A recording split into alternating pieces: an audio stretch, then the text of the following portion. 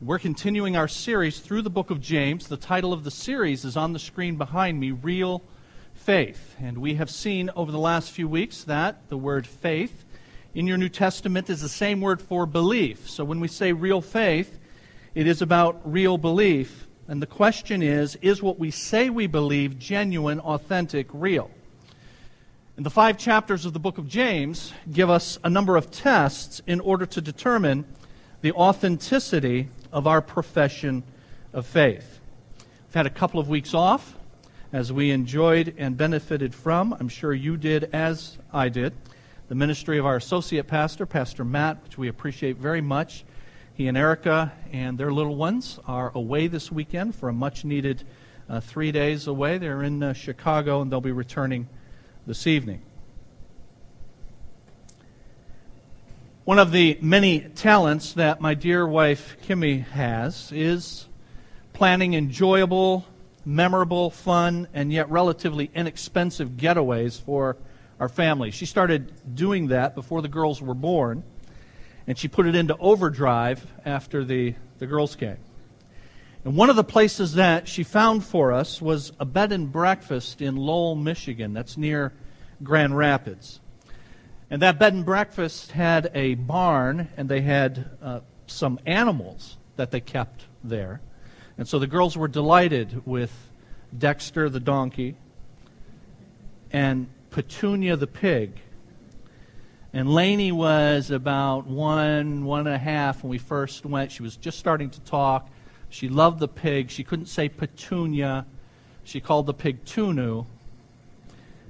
And the following year when we went back, Tunu had been fatted. And it's a breakfast place. And there were some goats, including cute little baby goats. There was even a llama that they named Dolly the llama. And the owners of that bed and breakfast were a non-pretentious older couple, Bill and Artis Barber. And they had a knack for making you feel very welcome. And they would visit with you just long enough to get to know you, or, as we would return 6 or 7 times over the years, to just catch up a bit. But they would do that without being intrusive upon you and those who were with you or upon your plans. And we and our girls just loved going there. One year we got word that the Barbers had sold the place and that another younger couple had taken it over, and they were anxious to keep it going. We scheduled another visit. We even took some friends with us who were from our parent church. That was before we started this church. And we met the wife of that couple who purchased it that first evening that we were there. And she did what Artie would often do. She met with us in the main parlor, and she chatted. And we enjoyed talking to her. We told her where we were from, how many times we'd been there, and so on. Now, I said we enjoyed talking to her. Well, that was for the first 15 minutes or so. After that, there was about an hour and a half, and all of it, and I mean all of it, was about her and her family and her husband's other job and their wealth and their interests and their vacations. Ad infinitum, it seemed. Ad nauseum, it certainly was. And during that entire ordeal, I'd interrupt with stuff like, "Okay, we've kept you long enough." Or some other phrase, to get rid of her, but to no avail. And all the while, I'm looking at Kimmy and our friends with a look that they understood to mean, I'm going to choke this woman. And were it not for the headlines that were flashing through my mind, pastor strangles B&B host in front of parishioners, I may have indeed carried it through. I did come within a whisker of interrupting her and saying, "Well, enough about us. Tell us about yourself." That was our first and only visit to the B&B under the new owners. Our beloved bed and breakfast is no more, having lasted only a year or so. Go figure. At our church office, there is a lady who whenever she talks about her grown children, she always makes sure to remind you that they all graduated from Notre Dame. And when she does that bragging, I'm just telling you honestly what goes through my mind. I'm thinking something like, Notre Dame's not a bad place to go if you can't get into college. But I restrain myself. Now, I'm tempted to say stuff like that. Enough about us, well, if you can't get into college, because I'm a sinner and a smart aleck sinner to boot. And yet the gal at the bed and breakfast was doing, to excess to be sure, but she was doing what most of us like to do. And the lady at the office does what many of us often do, and we would do much more if it weren't for the demands of etiquette or fear of being strangled by the pastor. Why is it that we like to do that stuff? Why is it that we like to go on and on about us and about our accomplishments? Why do we trumpet ourselves and what we've done? Well, we talk about ourselves, friends, because we are proud of ourselves. And we're proud of ourselves when, in our minds at least, what we've done is the measure of success. But the truth is, none of us really likes a braggart. So we might not actually say how highly we think of ourselves, but we often think it.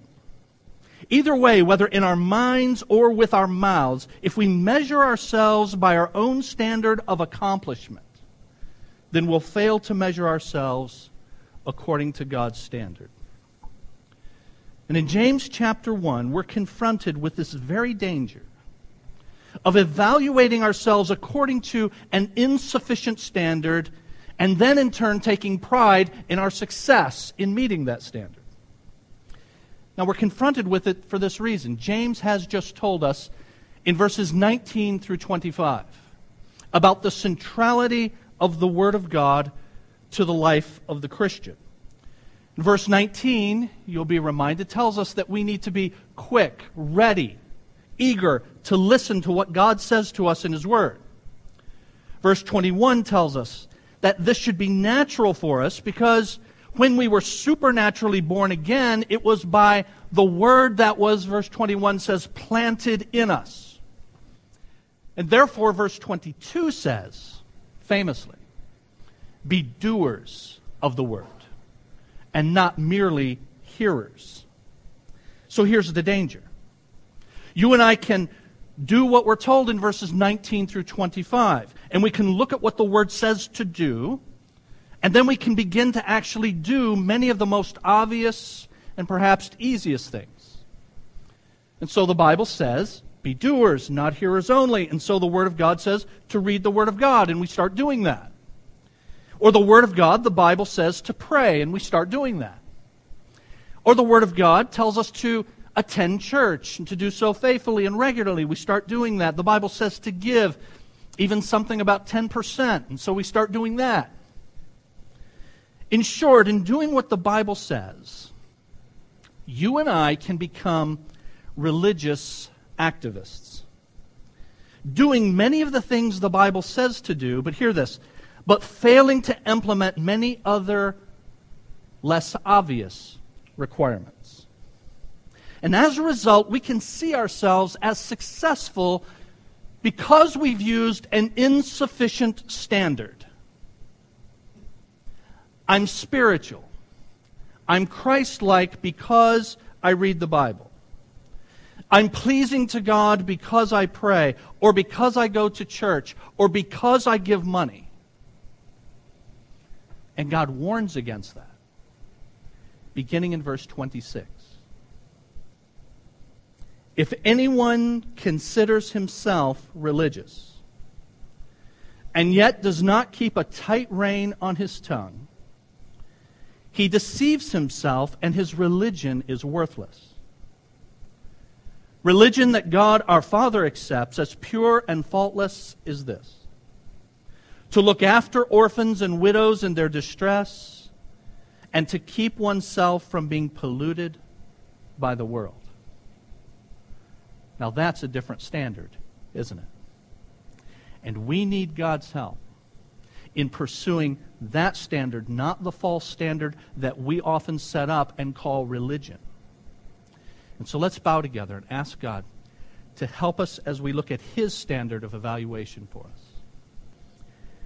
Father, as we come to this passage in your Word, we are humbled and stricken by the fact that we erect false standards and easier standards, more obvious standards than you have set up for us. Help us, Lord, to be reminded today that it's not our standard but yours that matters. Lord, we ask you to grant us the grace to see what we need to change and the power to implement it. We pray in the name of Jesus. Amen. Now, there is some biblical precedent for, my attitude toward people when they are obviously just bragging about themselves. I say some biblical precedent, only some. But there is a passage where Jesus confronted people who liked to brag about themselves, particularly those who liked to brag about their religious accomplishments. And Jesus sought to put them in their place time and again. Here's what the Bible says. To some who were confident of their own righteousness, and they looked down on everybody else, Jesus told this parable. 2 men went up to the temple to pray. One a Pharisee, and the other a tax collector. Now we're going to go on. Some of you may not know what a Pharisee is, but a Pharisee was an exalted, highly respected religious leader in New Testament times. And so a religious guy, a highly religious guy, and a tax collector, one of the most despised occupations in the Bible, seen as traitors against God's people, the Jews, because they were working to collect taxes for the hated Romans. So 2 men go to the temple to pray, one a respected religious leader, another a despised tax collector. The Pharisee stood up and prayed. Notice, even in his prayer, it's about who? Jesus says he prayed about himself. God, I thank you that I'm not like other men, robbers, evildoers, adulterers, or even like this tax collector. I do these religious things. I fast twice a week. I give 1/10 of all I get. But in contrast to the proud, bragging accomplishments of the religious man, the tax collector stood at a distance. He would not even look up to heaven, but he beat his breast and he said, God, have mercy on me, a sinner.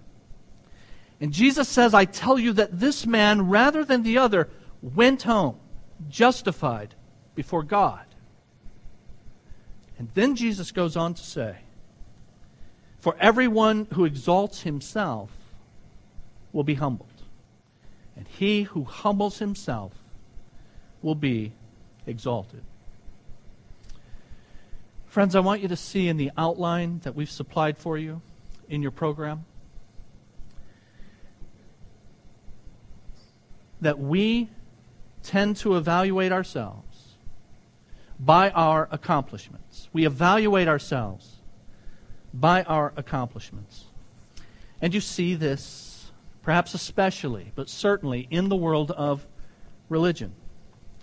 I'm holding in my hand a letter written in February of 2009. It's out on the internet, so it's widely available. This letter is written by a guy who became a multimillionaire Christian businessman.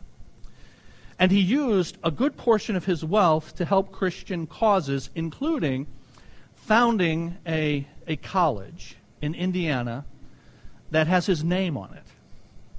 The college is named after him. Well, some things have happened in later years at the college that he does not approve of, and he is writing this open letter for everybody to know that he does not approve of what's going on at this college that he helped to found and, in fact, has his name on it. And so he says in this letter that's to go out to everybody, he first talks about his partner who co-founded it with the college with him, and he says, he, my partner, built and left behind $70 million worth of buildings and property. And then he goes on to say, I'd like to share with you what the Holy Spirit is doing through my life. As of December 31, 2008, 10,300,000 people have been saved, mostly through the works of our college, and he mentions a couple of graduates.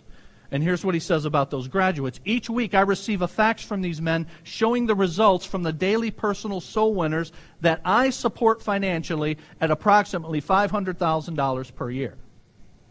So, all these people are being saved because I'm giving money. Then he says, I have helped build 10 Bible colleges. I have helped build 900 churches. I have given over $35 million over the years. And then he says, I have never known of nor read of two men that God has used to bring more souls to Christ than him and his college co-founder. And it goes on. That's kind of called humble bragging. And yet it goes on all the time. And in verse 26, we are told, if anyone thinks of himself as religious. And when it says there in verse 26, also in verse 27, religious or religion, it's describing an individual who carefully performs religious ceremonies and who feels satisfied that as a result of that, he's obedient to the demands of the Word of God. And yet God has much higher demands than just doing the stuff that we call religion. And God has confronted this for centuries with His people. Going back to the first part of your Bible that we call the Old Testament. And I'm going to give you a number of passages so that to underscore how seriously God takes this. God says through the prophet Isaiah, these people honor me with their lips, but their hearts are far from me. And in the New Testament, Jesus quotes that very passage from Isaiah, again confronting the hypocritical religious leaders, the braggarts of his day. The Bible tells us some religious leaders came to Jesus and they asked, why do your followers break the tradition of the elders? They don't wash their hands before they eat. But Jesus replied, you hypocrites, Isaiah, when he was right, when he prophesied about you, these people honor me with their lips, but their hearts are far from me. They worship me in vain. Their teachings are but rules taught by men. Don't you see, Jesus says, that whatever enters the mouth goes into the stomach and then out of the body? But the things that come out of the mouth come from the heart, and these make a man unclean. For out of the heart come evil thoughts, and murder and adultery, sexual immorality, theft, false testimony, slander. These are what make a man unclean. But eating with unwashed hands does not make him unclean. Because of this tendency to look at what we do religiously, external rituals, where we go through the motions very often, but consider ourselves to have attained a Christ-like standard. Because of that danger, Jesus told His first followers, when you fast, do not look somber as the hypocrites do. For they disfigure their faces to show men they're fasting. I tell you the truth, they've received their reward in full. But when you fast, put oil on your head, wash your face, so that it will not be obvious to men that you're fasting, but only to your Father who is unseen. And your Father, who sees what is done in secret, will reward you. We look at the external stuff. We like to impress people with the external stuff. And that's because we don't see as God sees, going back to His principle given in 1 Samuel chapter 16. The Lord does not look at the things man looks at. Man looks at the outward appearance. The Lord looks at the heart.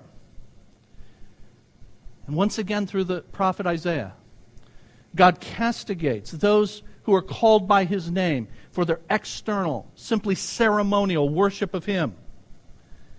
The multitude of your sacrifices, says God, what are they to me? I have more than enough of burnt offerings, of rams, and the fat of fattened animals. I have no pleasure in the blood of bulls and lambs and goats. Stop bringing meaningless offerings. Your incense is detestable to me. New moons, Sabbaths, convocations. I cannot bear your evil assemblies, your new moon festivals, your appointed feasts my soul hates. They become a burden to me. I'm weary of bearing them. When you spread out your hands in prayer, I will hide my eyes from you. Even if you offer many prayers, I will not listen. Stop doing wrong. Learn to do right. Now notice, right is seek justice. Encourage the oppressed. Defend the cause of the fatherless. Plead the case of the widow, says the Lord.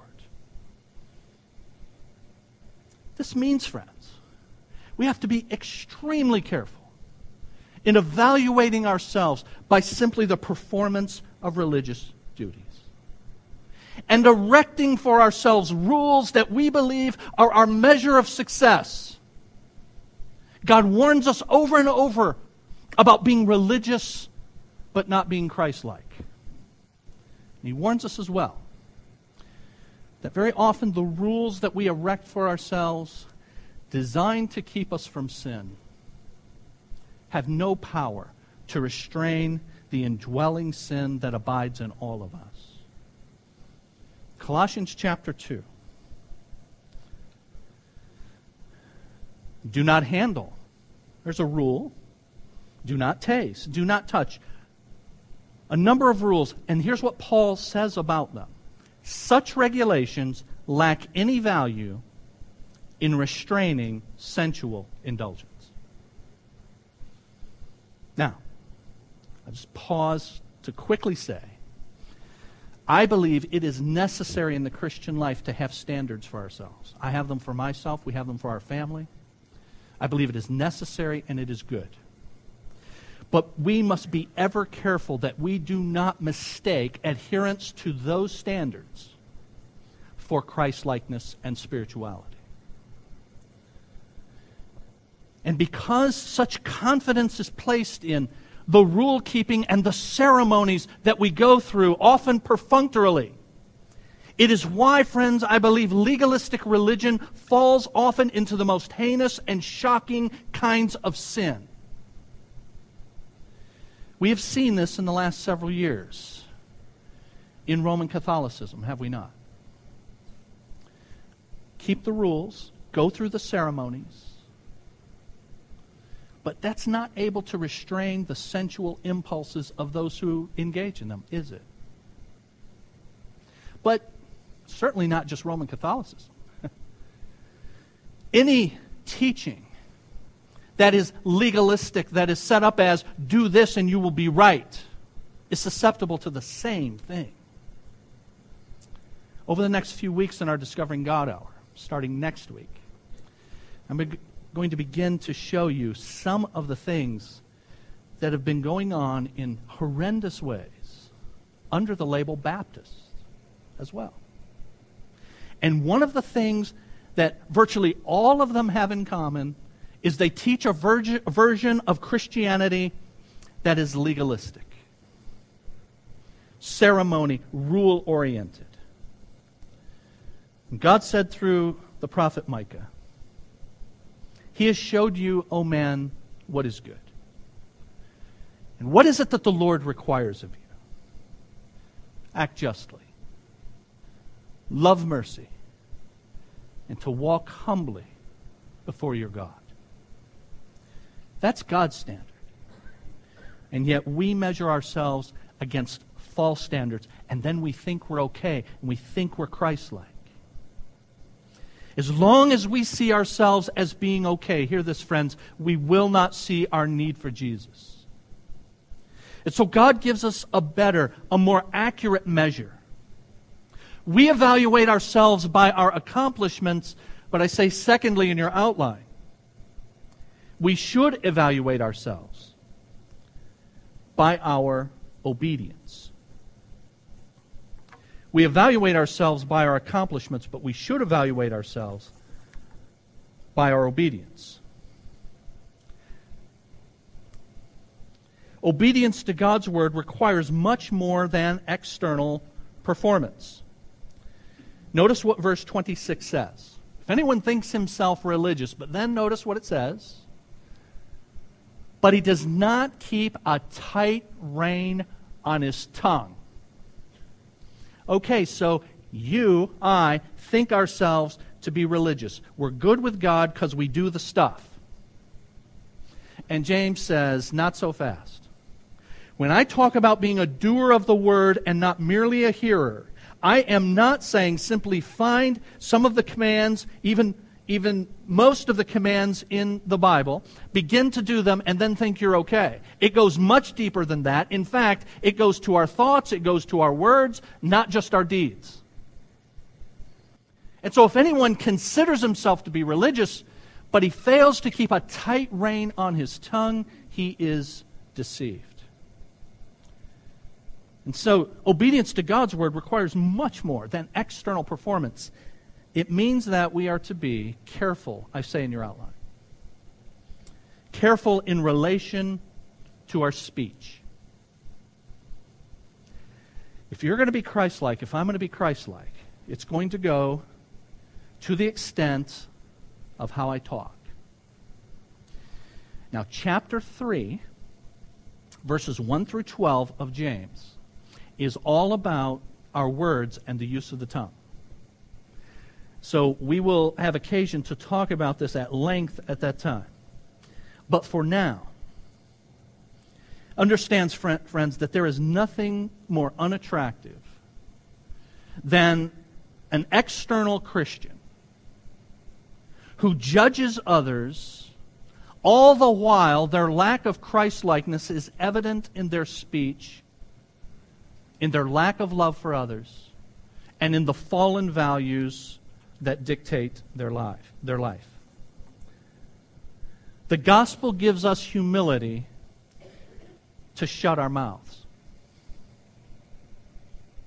to stop bragging about ourselves, to stop extolling our own supposed virtues. Do you remember when Job met with God? God spoke to Job out of the whirlwind. And then the last chapter of the book of Job, Job chapter 42, after God has spoken to Job, the Bible says Job covered his mouth. How can I speak to you? The Bible tells us in Romans chapter 3 and verse 20 that before the law of God, every mouth will be stopped.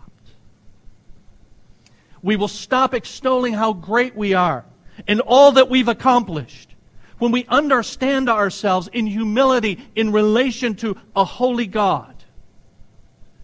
And we'll stop speaking in judgmental terms about others who don't meet the measure that we have set up. We'll stop contrasting and comparing ourselves with others. We'll stop cutting others down in order to elevate ourselves. And if we're honest, those of us who are religious know that we have done that. I know that I have done that. And God condemns it. We're to be careful in relation to our speech. Let me give you an illustration. Suppose you have a Christian living in a neighborhood, and this professing Christian is speaking with one of her neighbors.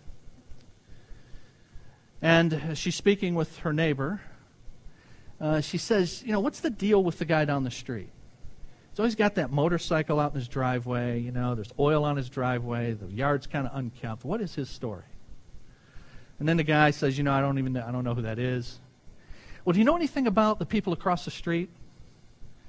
The guy, I just think he's a little strange. I think he's a little weird. I think he might be a little, maybe not completely straight. You know what I mean? Yeah, I don't really know. And then there's these people a couple doors down from them. And they were married, but I haven't seen the wife around in a long time. But I see a chick coming in and out. You know what's going on? No, I don't. Hey, the neighbor says, are you a Christian? Oh, yeah. How'd you know? Well, I saw that fish symbol on the back of your car. and I see you get in your car and go somewhere at the same time every Sunday morning. I assume you're going to church. Well, I just came to Jesus myself. I was involved in a Bible study at work. And a guy gave the gospel, and I realized I was a sinner, and I embraced Jesus as my Savior. It just happened a couple months ago. Well, really? Well, where do you go to church? Well, I don't even know where to find a church. I don't know where to go to church. Well, how can you be a Christian if you don't go to church? Do you read the Bible every day? Well, I don't even know where to start. Well, how can you be a Christian if you don't read the Bible? Do you pray regularly? This is all new to me. I don't know how to pray. Well, how can you be a Christian? Now I ask you, which is worse? This Christian who has it all down, who goes to church, does his or her devotions, prays multiple times a day, knows the lingo, but judges and gossips about those who need Jesus in her neighborhood? Versus this guy who's just trying to feel his way around in his newfound faith. I tell you what God's verdict is on that. God says, if you think you're religious, you have deceived yourself. If you're in that category. And my fear is we have many, many, many professing Christians who fit in that category. Those people are weird, but not me, because I go to church. Because I pray, because I know the lingo, because I read my Bible. If we're going to be obedient, as God describes it, then we're going to have to do so be careful in relation to the way we talk in our speech. But secondly, in your outline, it's going to show itself in our compassion in relation to others. Verse 27 says, religion that God our Father accepts as pure and faultless is this: to look after orphans and widows in their distress. When it says to look after, it means to meet the needs of the needy. To be willing to meet the needs of those who are in distress, and it singles out orphans and widows. Now, it does so for this reason. Throughout the first part of your Bible, the Old Testament, God tells His people Israel, if you're going to represent me, if you're going to reflect my character to an onlooking world, then you are going to be a people who take up the cause of those who cannot take up their own cause. And chief among those people in that category are the fatherless and the widows. Now, why the fatherless? Why not the motherless? Orphans, but particularly the fatherless, literally. Well, it's because it was a patriarchal society. If you didn't have a man, you didn't have anything. You didn't have Social Security to take care of you after your husband died, or after your father died. So you were particularly vulnerable. And it was a perfect test case for the compassion of God's people. The fatherless and the widow, orphans and widows. And so the Bible says this: the Lord your God is God of gods and Lord of lords, the great God, mighty and awesome, who shows no partiality and He accepts no bribes. He defends the cause of the fatherless and the widow. And He loves the alien, giving him food and clothing. Now, I'm just going to say this real quick, and then y'all can shoot me later. But friends, we need to remember what that says during this political season.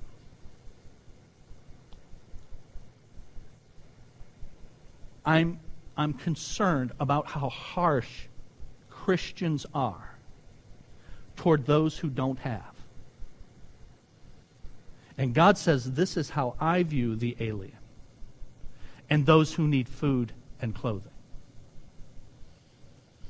God says of himself, I'm a father to the fatherless, a defender of widows. This is God in his holy dwelling. Now, one more sort of political statement, and I'm done with that. The fatherless, orphans, and widows are people who are victims. That's different, and the Bible differentiates between that and someone who refuses to help his or herself. In fact, the Bible says this in the New Testament: if a man will not work, he shall not eat. So we're talking about people who are victimized, who need help, and God is a God of compassion toward the needy. And he calls us to reflect his character in his world by being likewise. Those who do that do so because they have cultivated that kind of a heart over years of walking with God. And then when a need arises, they don't have to think about it. They just do it. In 1569, Dirk Willems escaped from a Dutch prison. He had been imprisoned simply because he was what was called an Anabaptist. That meant that someone needed to be rebaptized. If they were baptized as an infant, they had to profess their own faith and then follow the Lord in baptism. So he was someone who believed the church was made up only of professing believers. He escaped this Dutch prison. He fled across a frozen lake, and he was pursued by a prison guard. Half starved from prison rations, Willems crossed the lake safely, but the guard fell through the ice into freezing water. Willems immediately turned back and pulled him out. The guard wanted to release Willems, but by then a prison supervisor had arrived on the scene. And Willems was arrested and tortured and burned at the stake. He didn't have time to decide on the right thing to do. He reacted in a moment. That's a sign of Christian character. It's a sign that grace has become a habit. It's the harvest of daily weeding out sin and planting grace. And one author says this of Willems: for Mennonites, that's a variety of Anabaptists, no other story has so captured the imagination. What Dirk did on that icy pond was reflexive. He didn't have to stop and think whether it was right or wrong or what the consequences would be. He simply did what his faith compelled him to do. Willems' spontaneous response to someone in need comes only from a heart undivided. Friends, we do not meet God's requirement in verse 27 of looking after those who need our help. If we only engage, if we only get involved when it's convenient for us, rather than when it's best for others. If you make your decisions always and only based upon, does it fit into my schedule? Is it convenient for me? Then you're not demonstrating Christ-like, God-like character, no matter how many church services you attend and how many times you pray and read your Bible. I know people in this church, thanks be to God, who I've just found out through my interactions with folks, who have that kind of heart, cultivate that kind of heart of grace. I just heard about a family this week that let someone borrow their car. You need a car, we'll figure it out. I know of a family in our church. They have children. They could have more children. They're thinking about adopting a child. Not because there's a particular child, not because they can't have more children. Simply because there are children who are orphaned and who are in need. I'm going to tell you a quick story that may at first sound like it violates what I said at the beginning, bragging. But I hope you'll see that that's not the case.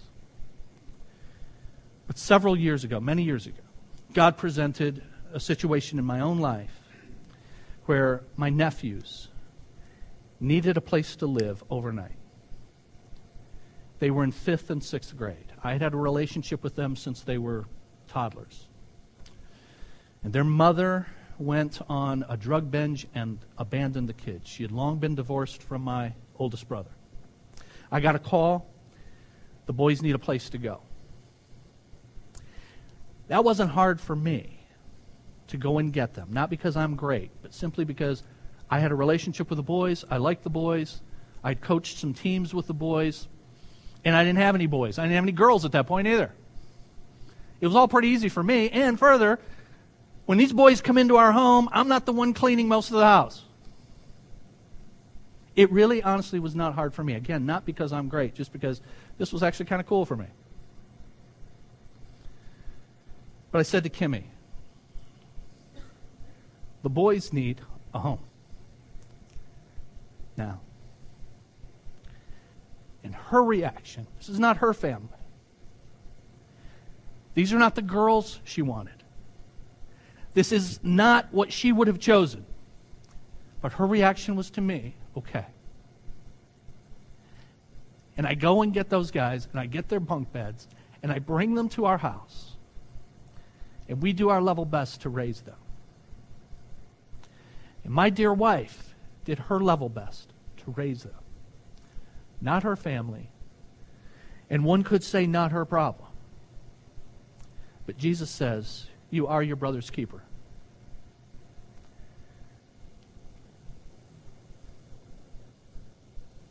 It wasn't the safe thing to do for her. Not the easy thing to do. But it was the Christian thing to do. And friends, I am telling you, there have to be times in your life as a follower of Jesus where you don't calculate the return on your investment. You simply say it's the right thing to do. And then out of a heart that has been given grace, you extend grace. Within 12 months after that, we had our baby that we'd been trying to have for 8 years prior. And our house became really full after we had another baby. Now hear this, and I'm done. I'll finish later. Next time.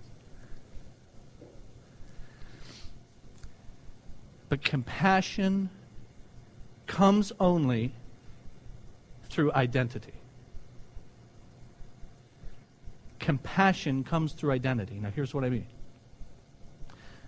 You and I will not have hearts of compassion if we cannot identify with those who are in need. It doesn't mean you've gone through what they've gone through. But it does mean you could see yourself in their shoes.